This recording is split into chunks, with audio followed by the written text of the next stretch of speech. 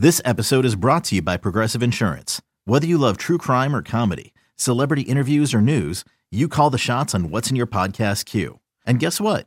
Now you can call them on your auto insurance too with the Name Your Price tool from Progressive.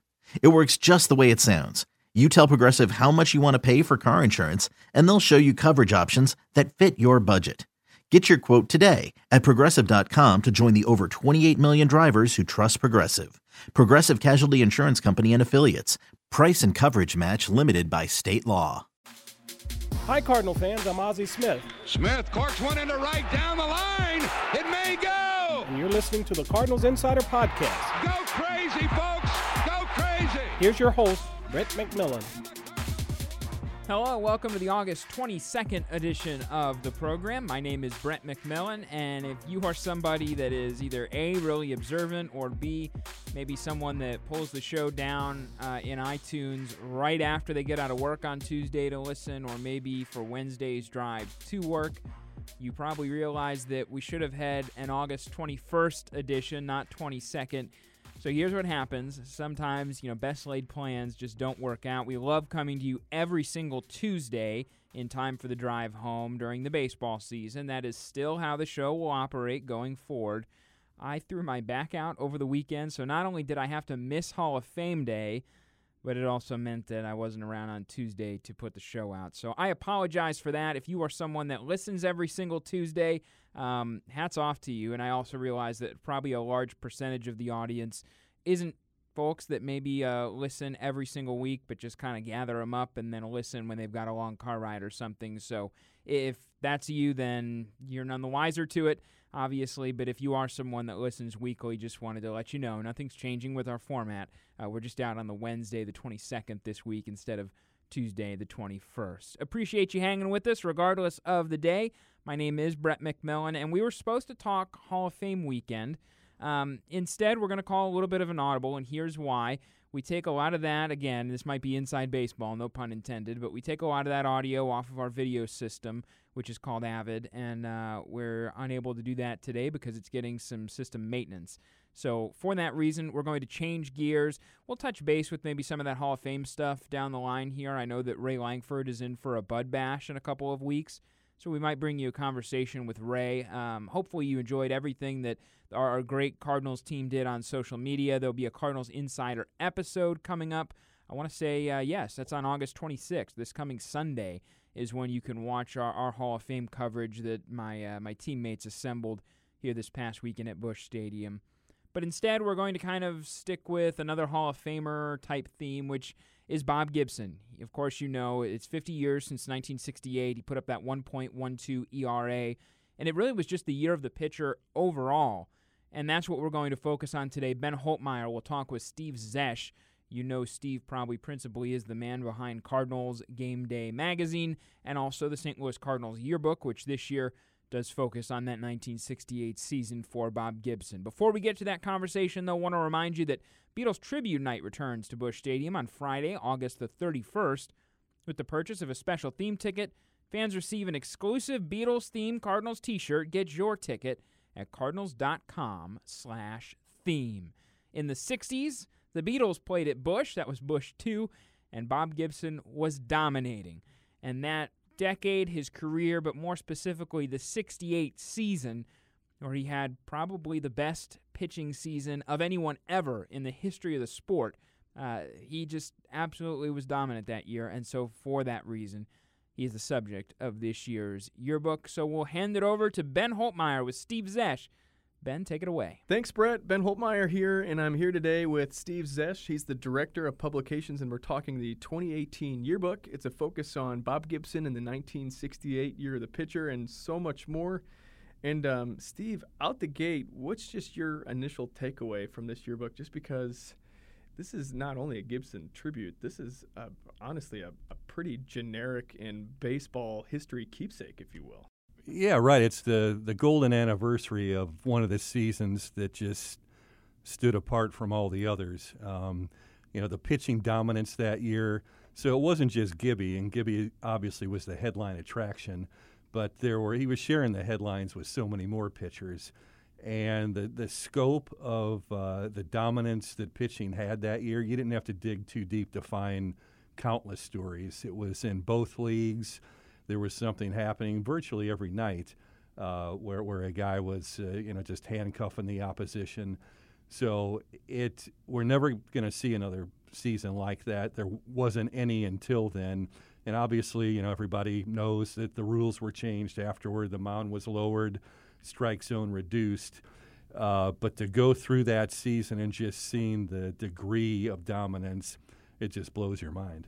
Yeah, absolutely. I mean, there were so many pitchers that year that just absolutely ruled, and so many went on to go to the Hall of Fame, too. That was the crazy part. But, yeah, so I was really just in awe kind of going through this of everything that happened that year and all of Gibson's history. But I think, honestly, one of the biggest focuses, and you can correct me if I'm wrong here, is that this yearbook details every single start that Gibson had in 1968. Yeah, and I think that's how you get the appreciation for what he did, is to look at each and every one. That's something that obviously there's been a lot written about Gibson just across the sweep of his career, but this was the pinnacle in terms of his dominance. So, we put the microscope on 68, and the best way to do that, we thought, was to take a deep dive into each start, to set it up, set the scene, what was going on, how he did in the game, the reaction, and what you come away with by doing that is you get a real appreciation for his body of work and just how superb it was. There were no clunkers in there. The handful of he allowed 5 runs twice throughout the season. Okay, one was an extra innings game. 2 of them were unearned, and he gave up the runs to Billy Williams, a Hall of Famer who hit a 3-run homer, and then Williams hit a double. So if somebody's going to do damage, it's Billy Williams, the Hall of Famer. But just start after start, the guy was on the verge of some supernatural dominance that you just didn't see. No, and honestly, one of my favorite parts was not baseball related at all. Some of it was, but I loved there's little captions at the end or at the bottom of all these individual starts, and it's the in other news part where it's the history from 1968 in terms of other news that happened. And the one that stood out to me was a Walt Disney stamp. Could you elaborate on that one a little bit more? Well, we wanted to sort of give the context and appreciation for the times. And, of course, Disney, he was a Missourian here. So, that was in the news where they released a stamp the day one of Gibson started. So it's kind of a fun little story. But then there's also a number of other things that really everybody remembers the year for, just the social unrest, the politics, the Vietnam War. But, that was part of the season. And Gibson, 2 of the starts he made, one of those was right after Dr. King had been assassinated, right before opening day. So Major League Baseball postponed the openers by a day to allow for the funeral. Well, Gibson was scheduled to make the start, and he had to take he made the start the day after King's funeral. Then he made another start after Bobby Kennedy was assassinated at the Democratic Convention. So, these guys weren't immune from what was happening in the news, so it was important to show, what was going on around them. It wasn't just baseball. It wasn't, just isolated instances of unrest or headline-making news. It was happening every day, and, some of us remember it. We were there. I was a kid, so maybe I didn't, appreciate every single aspect, but I remember the events well. But so they made even impressions on, those of us who were, just, 8, 10 years old at the time.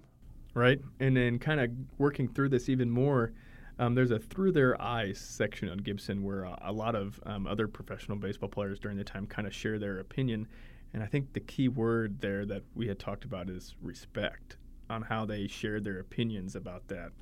What do you think about that, on how some of the quotes you kind of got from a lot of these players? Yeah, and what was clear, Gibson, a lot of people just, the generalized thing of, he hit guys. Right. Well, he really didn't hit that many batters. What he did was he owned a part of that plate. and the hitters understood this, that the outside half of the plate was Gibson's. He'd let them have the inside part, but when they go reaching across the plate, if they leaned over the plate, well, he was gonna make them take a dirt bath there. He was gonna knock them down, so. They all acknowledged, Gibson, he wasn't a headhunter, he wasn't going after you, and but he would pitch you tight, and because it was about who owned what part of the plate. Now he would hit some guys. I think a couple of them make mention of instances where if guys tried to upset his rhythm by nonsense, stepping out of the box, delaying the game, all the shenanigans. Well, that was a little bit over the edge, and then Gibson would drill a couple of guys if that was the case. So a lot of guys, it wasn't any picnic to face them. They didn't look forward to it, but they acknowledged that it did. If you were going to beat the best, you had to do it against Gibson. So they almost looked forward to matchups as well, just to see what they were capable of doing when they faced the very best. And I think that's even farther explained too when there's a section here called Beyond the 1.12, and obviously 1968 year of the pitcher, because there are 70 pitchers in the Baseball Hall of Fame, and 20% of them were basically either beginning their career, ending their career, or in the height of it during that year. And there was so much, and this yearbook details a lot of the history that was in there, as in the scoreless inning streak of 58 back-to-back no-hitters, along with the one I liked the most was pitcher ingenuity. I didn't really think about that in terms of a lot of the substances that were used, and just honestly, these pitchers were learning how to get better control and learning different pitches. Yeah, exactly. And, the spitball and doctored baseballs, it was an epidemic then, and they had tried to place some controls on that before the season where, they prohibited guys from going to their mouth while they were on the mound. That was a new rule that year, but it really didn't do any good. I mean, they were doctoring up baseballs right and left, and but Gibson, some of the guys acknowledged that, he didn't need to go there. Another reason for respect. Gibson was he had enough stuff on his own where he didn't have to resort to that. But it was happening. I mean, Gaylord Perry, who was one of the no-hitters, the back-to-back part of it with Ray Washburn. Well, that story notes that, Cardinals hitters estimated that he threw 75 of the 101 pitches he threw that night were either spitballs or grease balls. So, obviously Perry has that reputation, but it was so widespread. I mean, there were guys on every staff who were wetting them up and, going to their hats and doctoring it.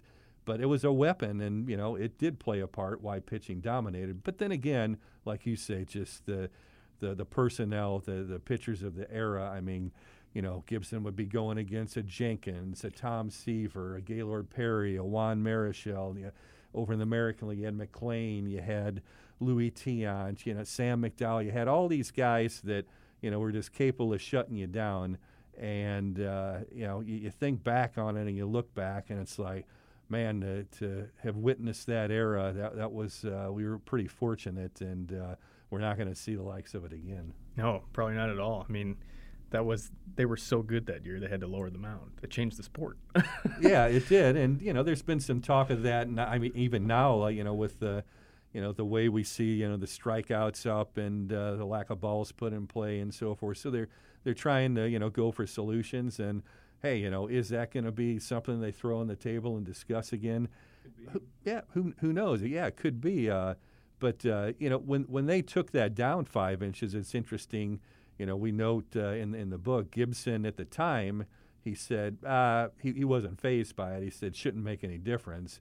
Of course, over the years, he's groused about it and carped about it that man, they took that away from us. And but at the time, he didn't think it was really going to amount to much. And really, for him, it didn't, because he came back 69, had another fantastic season. He'd win the Cy Young Award again. And so, Gibson was just in that part of his career where there was no stopping him. You could have probably had him pitch off flat ground and he would have been just as effective. Right. Another section that follows that, it dives into the individual pitchers that really ruled that year even more. It's called Kings of the Hill. But I also liked a couple of the sections where Roberto Clemente was talked about. Johnny Bench was talked about. That was his rookie year that year. And those were things for me. Obviously, I did not live in 1968, but as a baseball, just a person who appreciates the sport, I recognized and read about all those players, but I sometimes forget that was the year of so many of these players. And just kind of talk about how that section dives into much more than just the individual pitchers.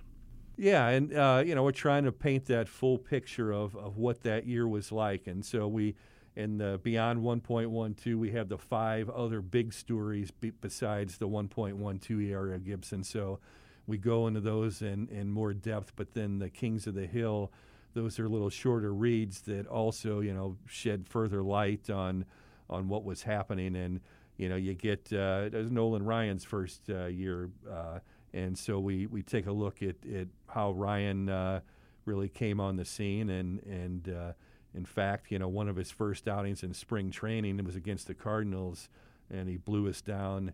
And afterward, you had Brock Cepeda, Shane Dean's mouths are hanging open this guy, we haven't seen anybody this fast. So, he's just launching his career. Then, Johnny Bench, a rookie. Pete Rose, he won the batting title in the National League. Yastrzemski over in the American League. A lot of people remember that he was the only 300 hitter in the American League. But, it was just a special time that, you get there, you get into this, you get those little stories that really sort of, provide nuance on the names that we just sort of, hear every now and then just mentioned and, without the feats attached to them. So that's what we wanted to do. Right, and I thought you guys did a very, very nice job of all of that. Obviously, the yearbook comes along with all the current staff and players that are also on the team, and there's a big, long players section, and that's just a part of every yearbook. But kind of describe maybe putting that together and then just how that's a part of this as well. Yeah, well, that's what the yearbook, it came on the scene to be kind of the souvenir book of that year's team by, showing the players and nice photography of them. And so that part of the yearbook is still intact. You honor that tradition. A lot of people collect these, and they get it year after year, and then that's a great thing because it sort of shows that was that year's team. And we have some, great photographers on staff, and so it's a showcase for their work.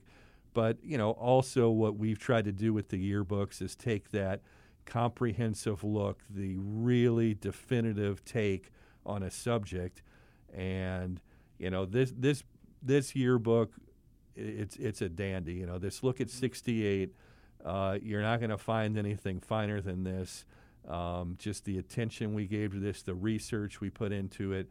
It's really a special presentation, not just for Gibson, but because of every other pitcher who really, was a king of the hill that year. Just last part, you kind of already started talking about that. What was it like building this? Because there was so much to go off of in 1968, but you focused the whole thing on just one year. So kind of describe just putting this all together. What was that like? Well, there was no shortage of stories, but to really make sure we got them all, and that's what we try to do is be comprehensive, is, we went back through the newspapers, every day's newspaper throughout that season, every issue of the Sporting News, through other books that have been published on, the year of the pitcher. So, hey, we could have gone halfway and still put together a nice product, but we wanted to get the best of the best, and the only way you can do that is to go through it very methodically, very carefully, and pick out the things that really paint the essential picture of what happened. So, it takes dedication, it takes time, but that's the formula that we know works. We want to give fans the best take possible on a subject so they don't have to go looking for another one and say, well, I got part of the story. I sure would like to know more. We want to give it to them right within the Cardinal yearbook. Perfect. And it's, again, this is honestly a very, very nice keepsake. Just if you're an overall baseball fan, this is a great read. That's Steve Zesch. Again, he's the Director of Publications. If you're interested, which you should be, you need to pick this up. You can call the Cardinals ticket hotline. That's 314-345-9000. They can send you a copy of the yearbook. You can also go online to cardinals.com/publications. And Steve also mentioned that it's coming to newsstands here pretty soon as well, so you can find it at your local grocery store, correct? Yeah, you'll find it at grocery stores, QTs, Walmarts, select Walgreens. So you'll find it around town, and of course, it's sold here at Busch as you come into the ballpark.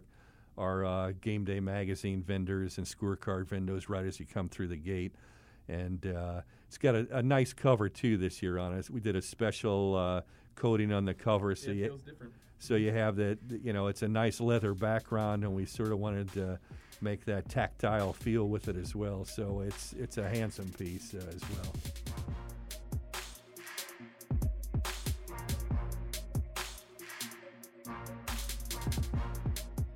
Thank you to Steve. Thank you to Ben. I want to remind you on Saturday, September 1st, 30,000 fans 16 and older are going to look and feel like a pro in their home white embroidered jersey, courtesy of TD Ameritrade. Get your tickets for September 1st. Cards, Reds, right here at Busch Stadium. You can check out tickets at cardinals.com/promotions. How about those embroidered jerseys? They had the Saturday one earlier this year and then the home white one. That is about as close as you can get to the real deal without walking into the team store and buying the actual real deal. It is very slick looking, well done. Our promotions team killing it all year this year. I feel like they've been even at a whole new level. They're usually great, but this season they've just upped their game even more, and I've really enjoyed seeing all those cool promo items, and I know that you have too if you want to check out this new one. Again, cardinals.com/promotions. As I said, thank you to Steve, thank you to Ben. It has been so fun thinking about Bob Gibson, and I've enjoyed getting to know Bob Gibson, the person, a little bit more this year, just seeing him in public more, talking more. And I think Bob probably, from what I gather, doesn't really like talking about himself, but understands the place he occupies, both in the history of the game and in Cardinal history. And hearing him retell some of those stories from '68, which we've had in previous podcasts, or on Fox Sports Midwest when he's joined Dan in the booth, that's been a real treat this year for all of us. And you can kind of encapsulate that with that yearbook. Again, I think they said it during the interview, but basically if you can get the Cardinal game on TV, you probably can also buy the yearbook at your local grocer, or you can buy it at Busch Stadium in the team store, any of those red carts that sell scorecards, or just head to cardinals.com/publications from anywhere in the world, and that's where you can get hooked up. There's a tab right there on that homepage to buy the 2018 Cardinals yearbook. So glad that you could join us this week. Again, appreciate your patience. If you do listen weekly, as I explained at the top, no worries. We will be back every Tuesday for the remainder of the baseball season. Sometimes your body just doesn't let you get out and go, and that was my case over this past weekend and into early this week. That back was just not having it, but I'm glad that I could be with you here today for our August 22nd edition of the show. We are available on iTunes. Search Cardinals Insider.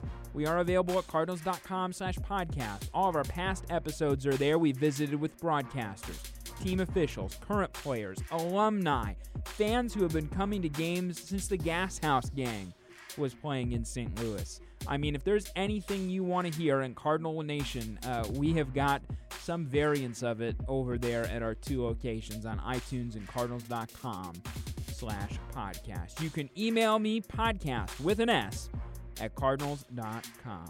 For Steve, for Ben, my name is Brett. We'll talk to you next week on the Cardinals Insider Podcast.